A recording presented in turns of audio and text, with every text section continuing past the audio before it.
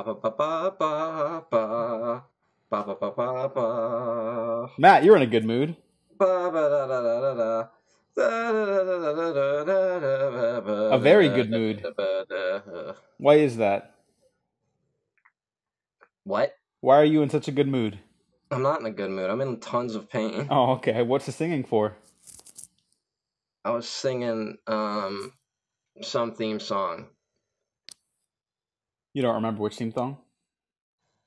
I don't. Was it the Gilligan's Island theme? I'm not that familiar with Gilligan's Island. I just know the memes. Dun, dun, dun, dun, dun, dun, dun, dun, dun, dun, dun. No. If it weren't for the actions of the fearless crew, the minnow would be lost. The minnow would be lost. Yeah, I think that's Gilligan's Island. But was I doing that, or am I just saying that? Yes. Email me if you know what theme song I am singing. We are not here to talk about Gilligan's Island today. Do you know what we're here to talk about today, Matt? The fact that life is endless pain.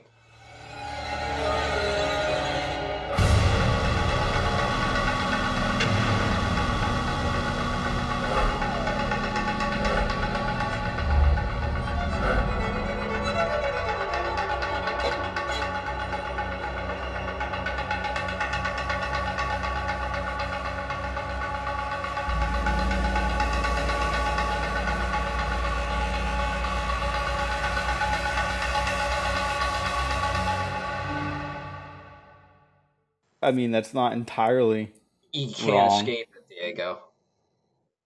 Also true. One day is your last healthy day, and then it's never healthy anymore. It's that oddly feels appropriate to open up the episode on, given that Hannibal season 3 is the last season of Hannibal at the time of this recording. Yes. And that's how I felt when the show ended. But that's how you feel every day, so I don't know. I kind of feel like maybe that's... No, you know what? Not every day, but I get like once a month I get these like days where I want to die. And it's like usually about a 3 to 4 day thing. This one's a little longer because it's a very specific problem that will require surgery. So to the people out there in life, I had notes for this season, and they're downstairs, and I'm in too much pain to walk downstairs, so I didn't go get them, and I don't remember anything that happened this season. But don't worry, I will guide us through the episode. This is gonna go as well as the Bush administration trying to get us out of Iraq. You know, at some point I stopped bringing up 9/11 every episode. Yeah, what happened with that?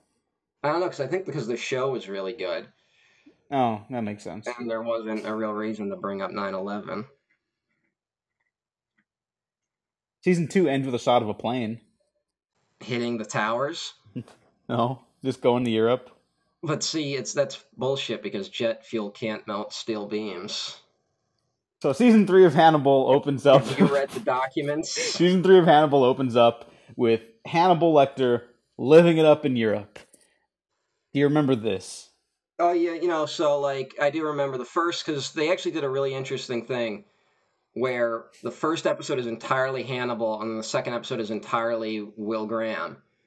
And they really space out, explaining to us exactly the fate of every character at the end of season 2. Because season 2 is a pretty big cliffhanger. And, we don't really know who lived and who died in the confrontation. And pretty much everyone, except for Hannibal and Will, there was a chance for them to be dead.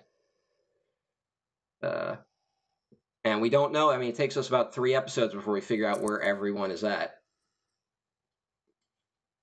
I think it's kind of like a common thing in television where they'll have these huge cliffhangers and they'll easily resolve them within like the opening minutes of the next season, right? And Hannibal doesn't do that. But I always think of the Best of Both Worlds in Star Trek. Oh, that huge cliffhanger? Yeah, and then it's just like, oh, hey, we got around it. Yeah, I mean, and Hannibal does, I mean, it does kind of kill off the easiest choice for the story. It's but honestly still kind of shocking. it's still rough. That's the thing. Hannibal's such a good show and it's built up all these characters so well by this point that when you find out Abigail Hobbs is finally truly dead this time, it's still a bummer and it's Hmm. still very tragic. And the way the season plays out, the first half of the season is like completely just without like any structure in a good way. Like it's not confined by any of like the procedural stuff of the first two seasons. It's almost like some weird avant-garde fucking pretentious art house movie. I mean, we talked about it before. That's how Bryan Fuller described the show, and he was like pitching it to people. But this first half of the season really goes for it with all the Europe stuff and like episodes like play out and they'll have like themes, but the plot is just kind of like loosely hanging on everything while these characters try to like reassemble their lives or like Hannibal's just trying to find some semblance of like excitement again because when he starts the season he's kind of bored, which I think is like kind of funny in a weird way. We see him ease into his new life, but then once he's into it, he's like, "Hey, what now?" Um, because he's got Will Graham in his head. It's a funny reversal of how their relationship played out in the first two seasons because Hannibal is all up in his head and without even trying, yeah, you're right. Will Graham is in there. It's not like Will Graham weaseled his way in there. It's just Hannibal. That's the only person he's felt like a real connection with. You know, he's a real kindred spirit. Well, I think it would take a while to get over that breakup. Season two is a pretty brutal breakup at the end. Yeah, that might be the most difficult breakup to watch on television like ever. Yeah. So I can understand if it took Dr. Hannibal Lecter a little while to get over it. Do you know who the big influence was for this season? Because every season kind of had like Fuller talks about like David Lynch and like Lars von Trier and stuff like that. Who was it? Tony Scott. I can see that. Yeah, It's a better Scott. I kind of The agree.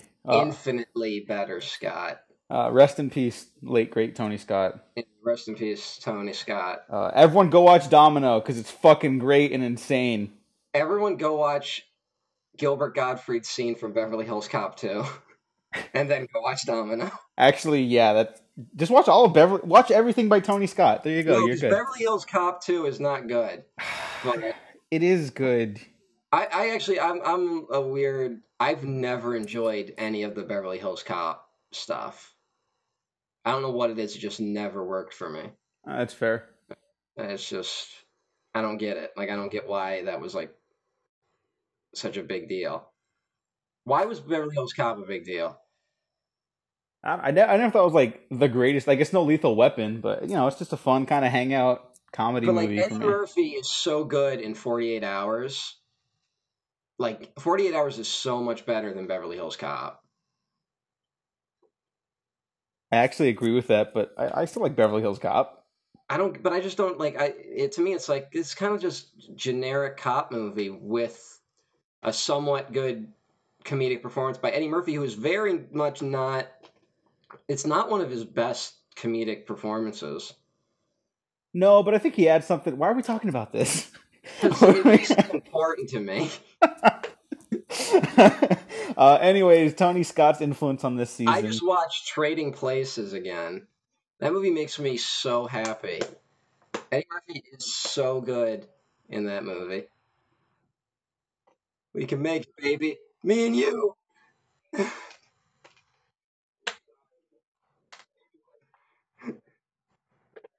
All right, so because you talked about Lars von Trier, I was going to say I've seen like Lars von Trier stuff. I've seen like all like Italian neorealism, like The Bicycle Thieves, which has one of the most devastating endings of all time. Nothing in cinema has ever been more devastating in presenting just a destroyed human being than Dan Aykroyd eating a Christmas ham through his Santa beard in Trading Places. That is just like the lowest of lows. He's like eating the beard. And then he tries to kill himself and he fails. This isn't a comedy, by the way. Oh man, Trading Places is so good. At one point, Will Graham visualizes a corpse strung up in the middle of a church. Why are we talking about this when the entire United States government is falling apart? Because we started it, so we got to finish it. This is entirely pointless now. So I'm going to keep going. I'm very unhappy, Diego. I'm generally actually okay. Diego, Yeah. are you my friend? I am your friend. You trust me? I trust you. You trust me? I trust you. Fucking kill me, man. No, I can't do that. Fucking drive to my house, fucking run me over. I actually have to take my car in next week. Yeah, it's the perfect cover. No. There's a Columbo episode where a guy I was like, oh, I gotta go get my car repaired. And then he snuck into the repair shop, stole his car back, used it, went committed a murder, and was like, I couldn't have done it. I didn't have a car that weekend. And Columbo was like, hey, the miles went up on the car while it was in the shop. And I was like, oh, I didn't think about that obvious thing. You really are the greatest detective. See, Columbo would have got Hannibal in like 2 minutes. See, someone should make that like a project. You know, they're trying to like remake The Last Jedi or whatever. I don't even know if that's a parody, whatever the fuck. But put Columbo in season 3 of Hannibal. Replace Inspector Pazzi with his character, but don't kill him off. Yeah. You know what I honestly thought about doing at one point? As like a writing exercise. Get like a, like one of those bingo things that like has the balls come out with the different numbers on it. And each number represents a different franchise. And I roll it every week. And then whatever franchise is, I have to somehow work Columbo into it. I think you should do that. It's like I have to write 10 pages of like Columbo in like fucking, I don't know, Twin Peaks. He would have found out who killed Laura Palmer even sooner. Oh yeah, definitely. He would have known all the shit that's going on. But Columbo is definitely aligned with the White Lodge, so. So Hannibal season 3. They throw the guy out the window. Yeah. With what's the detective's name? Inspector Pazzi, I think. Pazzi, yeah. Or is it Patsy? I think it's Pazzi. I'm thinking of Patsy because of JFK. I'm a Patsy. So yeah, he gets eviscerated and tossed out a window, much like in the Hannibal movie. And is it weird that I think it's kind of more brutal here than in the movie? Oh, it's definitely much more brutal here. The whole this show does everything that the Hannibal movie did, and it is more brutal than that movie. The only thing it doesn't do is directly address child rape. Which, I mean, yeah, probably a good move. I actually read a really good interview with Bryan Fuller about his decision to have no rape on the show. And he made tons of excellent points that I cannot, for the life of me, remember. So go look it up. I don't remember specific phrasing, but I'll paraphrase because I've read some of that stuff and listened to interviews about him with talking about that. And his whole point is basically just that there's so much exploitative violence against women in like all these dramas and art and television, and they're not willing to like address it with like the appropriate like nature and like maturity, I guess. And you know, Hannibal's heightened reality already, and he doesn't want to bring down the rest of it with something so serious, you know, because like that's just like grotesque. Like this is clearly like fiction. We don't need to go beyond the realm of like murder fantasy, I guess. Yeah. Like he says it much better than I do. He's clearly a brilliant showrunner. I remember he made a point about how he explores like dominance and Hannibal's evil and like controlling people, but not using rape in that, which is like something very lazy screenwriters would go for. And not to knock, I actually don't want to call these guys out as lazy, but I think the Game of Thrones writers maybe could learn a little bit from this interview. But Whatever. Also, comic writer Mark Millar, who is like the Mark Michael Millar the is Michael like, Bay of comics, but worse. I don't know, man. Mark Millar is an interesting fella. Interesting is not the word I'd use, but all right. I get what you're saying. I've read some good like critiques of his work that like kind of try to look at what he's trying to say. Um, I don't think that excuses some of the ways he goes about trying to do it, but I'm like, I still kind of go like, oh, all right. Yeah, there's something to his work that I could see people latching onto, but like basically for those who don't know Mark Millar, he's a comic writer who created Kick Ass, Kingsman, Ultimate Spider-Man. No, that's my bad. No. Excuse me. Civil No. War, Civil War. He pitched Marvel Civil No. War and he wrote it. Ah! He made the Ultimates. Thank you. Yes, and a lot of his work deals with very George W. Bush is in the first Ultimates comic. holy shit. That's a comic that very explicitly puts the Ultimates, which is the ultimate universe of the Avengers. This is very relevant. Um, very much says that they're like an expression of modern American imperialism, um, which is what the current MCU Avengers are. But those movies are fun and goofy, so those problems don't really get addressed. Captain America's a fascist. Anyways, uh, Yeah, well like that was now fucked he up. didn't start that way, but anyways, It was so fucked up the in fucking whatever. yeah, the point I'm making, Mark Millar, his comics have a lot of violence in them and like language and like things that 13-year-old boys think is mature, but it's actually very infantile. And then he often, almost always, tosses in rape subplots. And Mark Millar is quoted as saying that rape is just like beheading someone. Like it's an act of violence. It's no more serious than murder or whatever. And that's like really fucked up. And he's not aware of what he's doing. I think we've had this exact conversation on the show before. Probably, but I think it's worth addressing again. Mostly just Okay. because I started bringing it up again. If You know not, what is also worth addressing for the first time? After the detective gets thrown out, Inspector, whatever the fuck, after he gets thrown out the window, and we see who's there. Oh shit, it's Jack Crawford. We are all over the place. This is already a disaster. it is, but we're gonna roll with it because Jack honestly, Crawford's there, and he comes up and he fights Hannibal in an action scene that is better than anything in the Marvel Cinematic Universe. maybe actually, yeah. Better. That first Avengers finale is still kind of the shit. Yeah, but that's just punching like faceless goons. Like yeah, of course that's interesting. Like Anyways, fucker.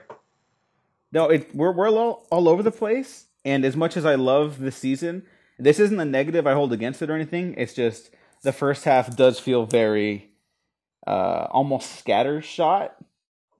Anyways, the first half of the season is a little messy, but I think it's okay because it's swinging for the fences and then some. I, I hope Bryan Fuller never listens to this podcast. I'm so not there. Like I'm trying to like I keep like starting to make points in my head that I want to make, and then I just get distracted by something else. And now I'm like rocking back and forth in my chair, which I'm sure the mic is picking up. And I'm like, I should stop. I should stop doing that, and then I just don't. Well, here, let's start picking up with the characters. Then I'm gonna tighten this up right now. We're gonna That's just yeah. Tighten it run up. towards the home All stretch. right. Oh Okay, wait. Oh all right. law. Uh, so Will Fuck Graham him. wakes up. Well, Hannibal might wanna, or does wanna. Like it's clear that this has become a romance by this point. It's honestly as intense as Professor Radigan and Basil of Baker Street. From the Great Mouse Detective, you fucking fool. I told you I haven't seen that movie in Oh my years. god. It was on Hulu like a month ago. Everyone right now should go watch, instead of listening to this shitty podcast, they should go watch the documentary Too Funny to Fail about the Dana Carvey show.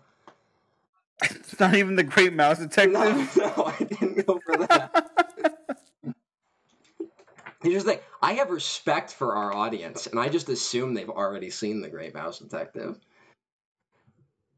Because that's what fucking Americans do, Diego. All right, then let's just talk about how this season improves on the Hannibal. How's tightening? It's awful. You fixing it? I'm fixing it right now. Fixing it, my friend? Let's talk about how the first season of Hannibal, or the first half of this season, is it working yet?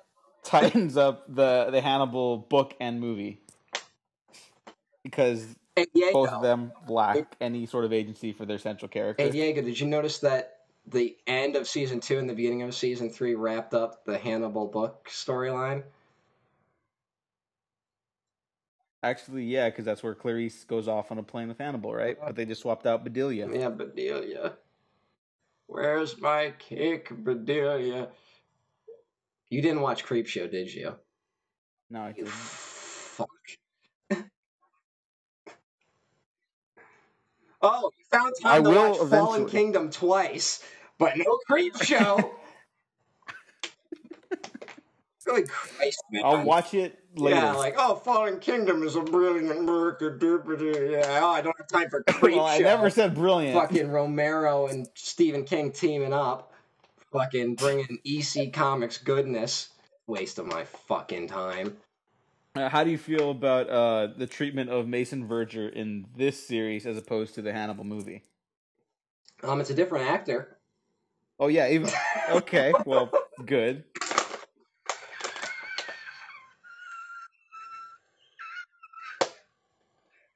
Like, yeah.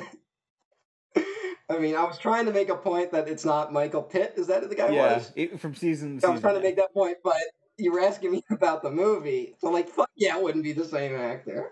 He looks, you ever seen C-Lab 2021? Just the memes. He looks like the Bizarro episode. Where the one Bizarro guy had a beak. He also looks like Mitch McConnell a little. Holy shit. I like that when Alana Bloom is reintroduced, she has like a cane. She looks like a fucking Bond villain.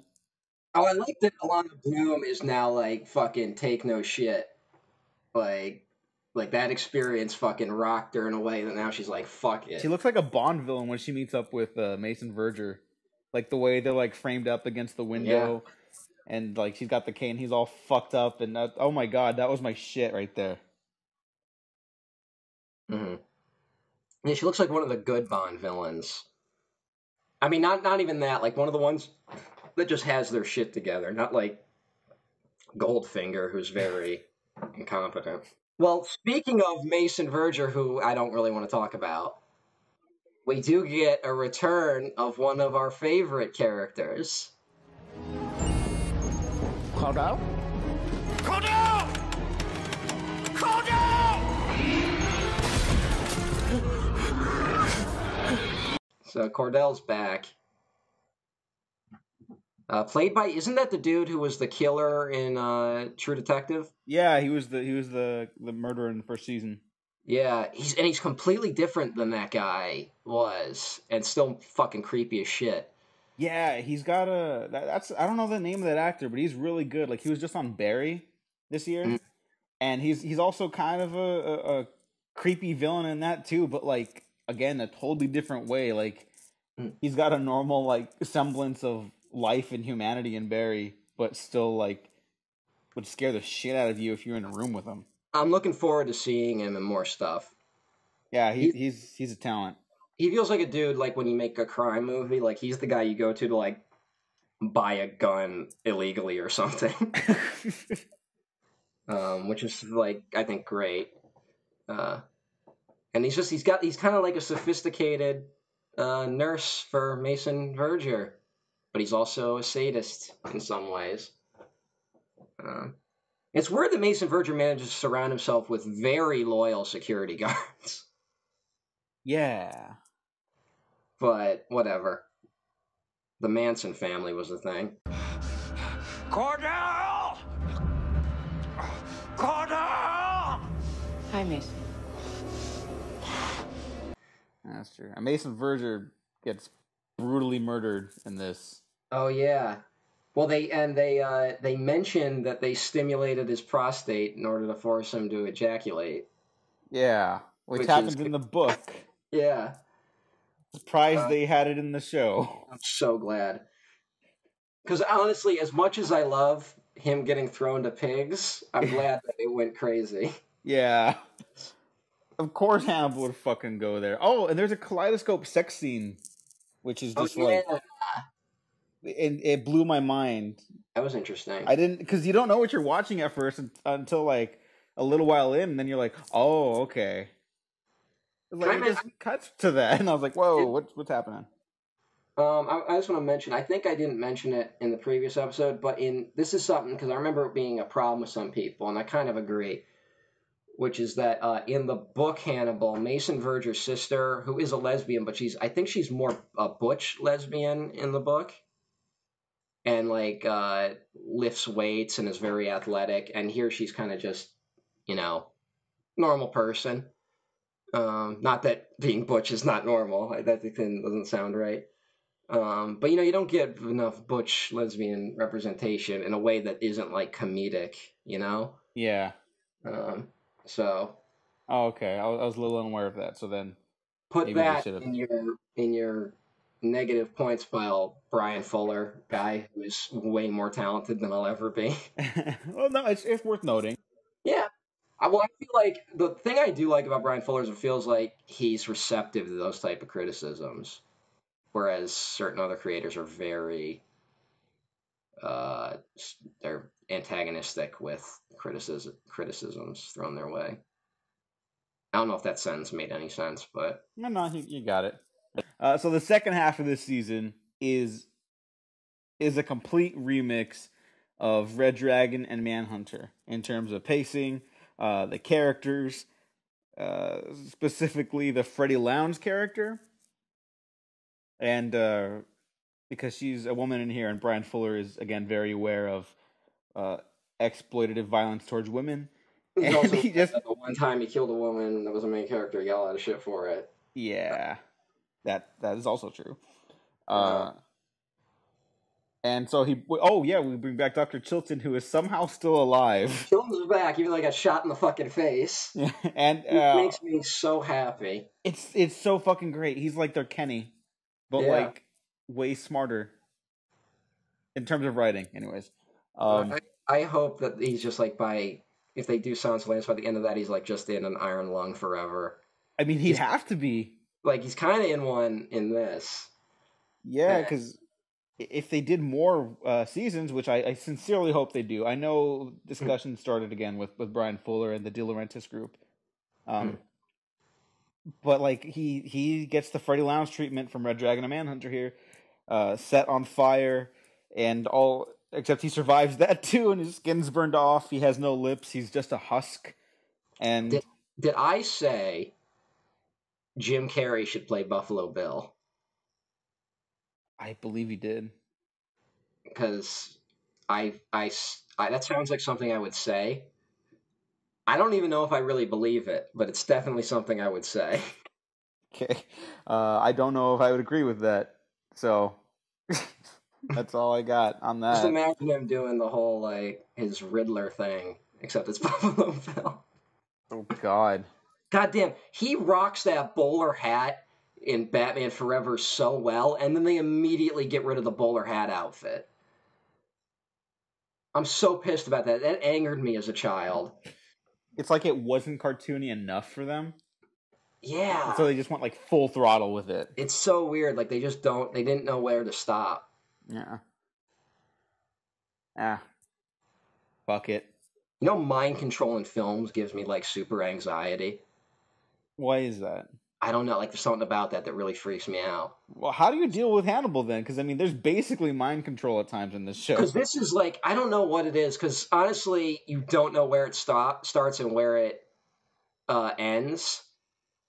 Like which gives it some leeway for me. But when it's straight up, like someone gets goggles put on them and then they're evil, which happened in Incredibles 2. I was about to say. So I was having a fucking anxiety attack during Incredibles, especially because it happened to that one new superhero who I really liked. And she was sent after the children. And then it happened to both the parents and Frozone. I was like, no. Spoilers for Incredibles 2, no. I guess. That was a really good movie. It was. Flawed, but good. Really good. Well, but it's as flawed as the original Incredibles. I don't know about that. It's as flawed as the original Incredibles. I mean, yeah. It's as flawed. We were just younger when Incredibles came out. Yeah. What if Will Graham decided the way to beat Hannibal Lecter was to turn everyone into cannibals? And once everyone's a cannibal, no one will be. So the back half of season 3 of Hannibal, we're reintroduced in a weird silent film almost sequence. Oh, it's so good. To Francis Dollarhide, or this iteration of Francis Dollarhide. And when I saw that, I was immediately struck with the realization that I would probably not watch a better horror film than that sequence that entire year. And that ended up being true. 2015 was a good year for movies. This scene was better. Yeah. I think that one. That music is so good in that scene, too. It's like this weird, like, plucking of guitar strings and, like, violin chums. And it's very Hannibal music. But... Although deep down, my heart longs for the Prime Movers. Yeah. I love Hannibal, but I think Manhunter's still... Still I'll be honest, though, they did a pretty great job. With it, I mean, we're also comparing it to fucking the worthless Red Dragon movie. No, they did great. They did absolutely phenomenal work here. I think... You know what I really enjoyed? And here's another sign of my idiocy. Because they introduce the Red Dragon Killer, and when he's in his Red Dragon persona, he does like a really like over-the-top voice. And I initially was like, oh, that's kind of cheap. And then I kind of realized, no, it's like it's entirely in his character to be trying to give a performance like that in attempting his transformation. And it's like pathetic, but that somehow makes it even creepier. Which is similar to what what's his name did. I can't believe it can't. Tom Noonan did in Manhunter, where he's kind of, struggling to be his tough guy self when confronting Freddie Lounds. Yeah. Like he has that struggling with public speaking thing. This almost feels like Francis Dollar kind of feels like a kid who's trying to imitate Heath Ledger's Joker.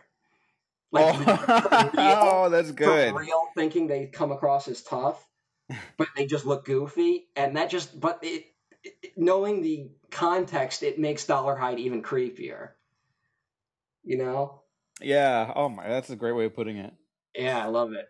One of the big questions I had going in, because at least to this arc, because the Hannibal murderers are so like bizarre and outlandish that it's like, there's after you get to a totem pole of bodies in the first season, everything else kind of feels like more grounded.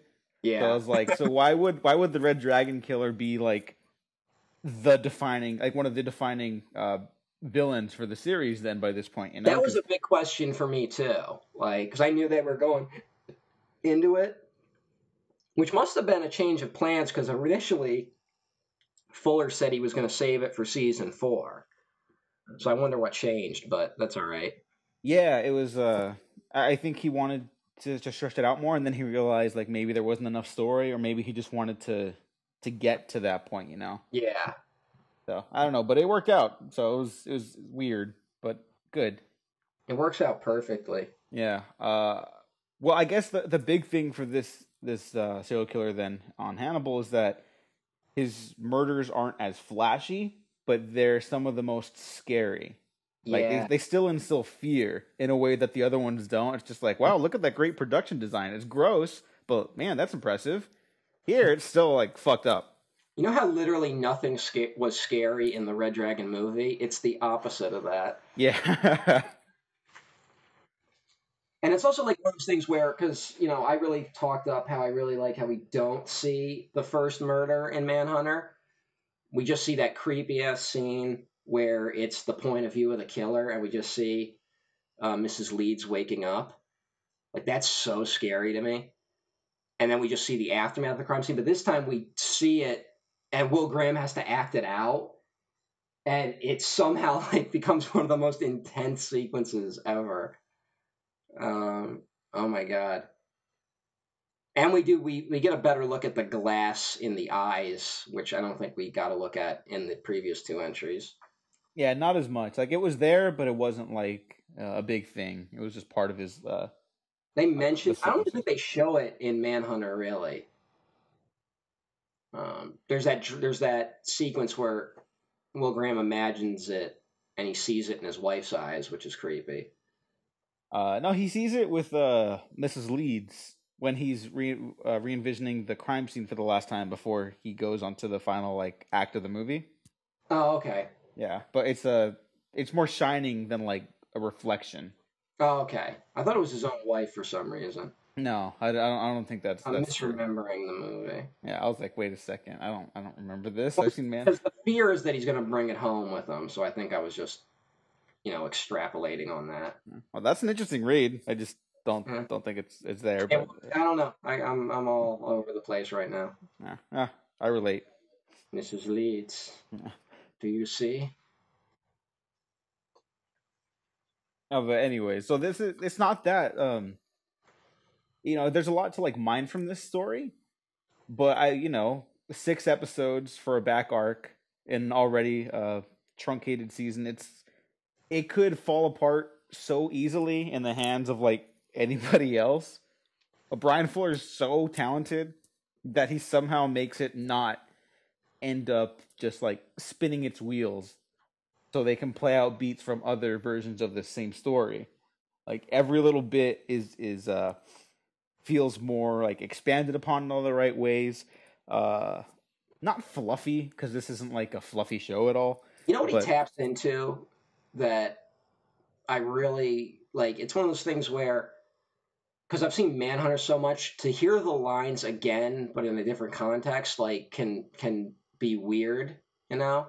yeah, Because it's the same dialogue lifted, because it's lifted from the book, it's lifted from the movie, um, but Bryan Fuller, I don't know what it is. I maybe just let the actors go with it because they deliver it in complete like their own way, which adds a different kind of weight to it because we have this entire different history between Hannibal and Will in this. Uh, and it reads almost more like how different actors doing the same Shakespeare lines can come across like completely differently, you know? yeah. Whereas Red Dragon, the movie, just felt like a really poor imitation. With an attempt at coding Silence of the Lambs like Yeah. aesthetics. Yeah, no, this totally its own thing, even with the familiar material. And that my favorite line in the series when Hannibal starts talking about how if Will's ever seen blood in the moonlight because it looks very black, and then you see that image of Comes back. the image of Francis Dollarhide walking out into the moonlight covered in black liquid, which is very obviously blood, but they need to make it literally black so they can show it on national television. Yes. Oh, and there's that fucking fantastic transition of the moon, a shot of the moon, then a drop of blood falls onto it, and then it transitions into snow. And like as soon as I saw that, I was like, "Holy fuck, they're gonna nail this whole thing!" Like I just knew, I felt comfortable Have again. you ever seen Have you ever seen blood when it's censored, Diego? It appears.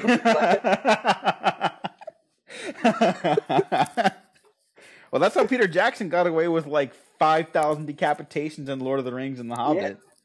and I think it was From Dusk Till Dawn. Like all the vampires in that, when they die, it's like green. Yeah. It's got an X rating. And that's why that one fight in Kill Bill is in black and white. God, the MPAA is fucking stupid. MPAA is run by a bunch of fucking morons. Fascists. Fascists everywhere.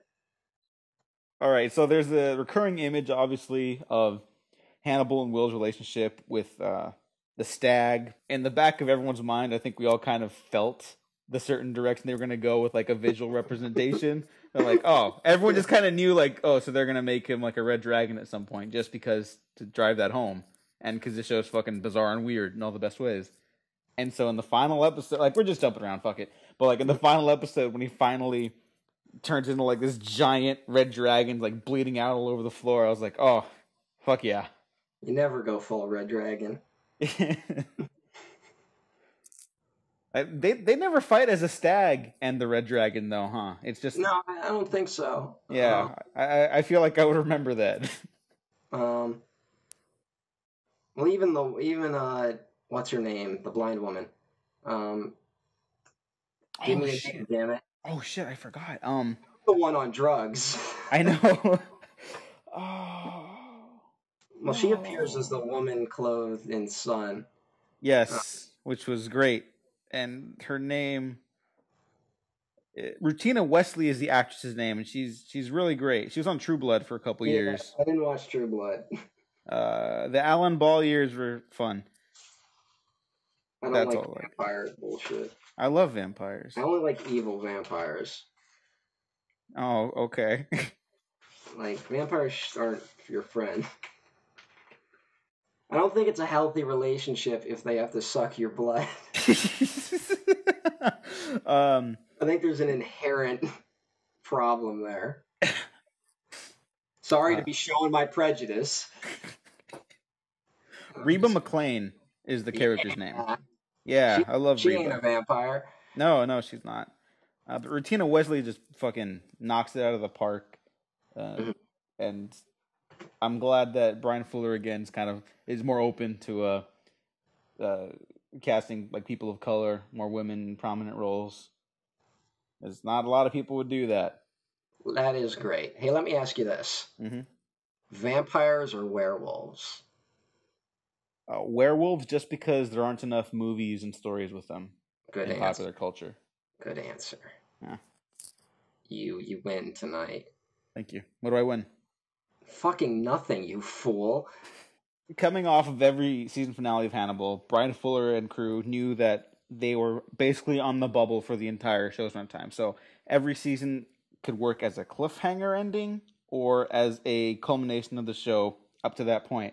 And season 3 is no different, with the weird digression of all the character relationships. Like, once again, they somehow managed to make everyone evolve alongside one another while also splitting them apart in like really interesting physical and metaphysical ways. And then we get this fucking incredible shot of Will Graham and Hannibal Lecter covered in blood together after killing the Red Dragon. And they finally acknowledge each other as two pieces of one larger whole. And yet, Will Graham can't really truly reciprocate because he's mostly sane, and Hannibal is one of society's greatest monsters. And so they take that great plunge off the cliff, set to Zuzi Zoo's Love Crime. It's a bizarre song, so it's perfect for this series. And we get that last shot of Bedelia at a dinner table with two other places and without one leg. Just waiting. And we might find out what happens next someday. We might not. I sincerely hope we do. But if that's truly the end of Bryan Fuller's Hannibal adaptation, what a fucking way to go out. Yeah, hell of a note to end on. It's one of the best shows in recent TV history. It honestly might be my contender for the best show, at least contemporary shows. Someone here hasn't seen Columbo. That's true. I have not seen all of Columbo, so I'll work on it. Like Creepshow. Yeah, so you're never gonna watch it. Hannibal. I forgive you.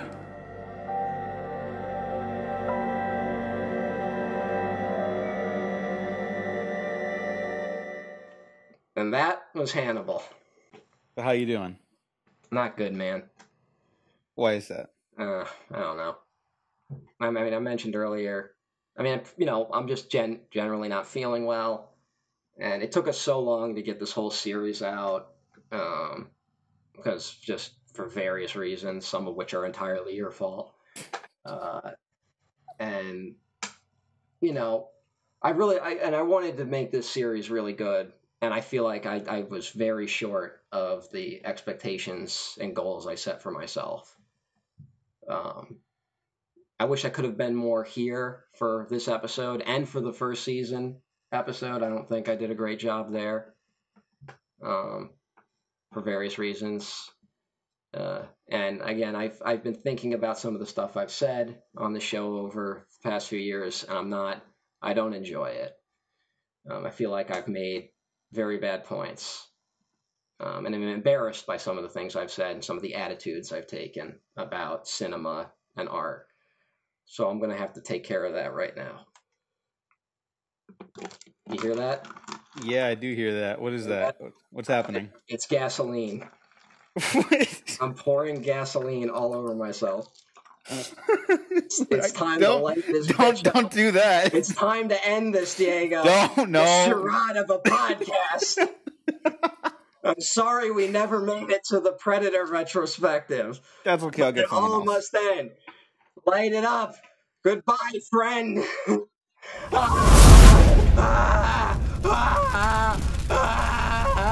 Cordell.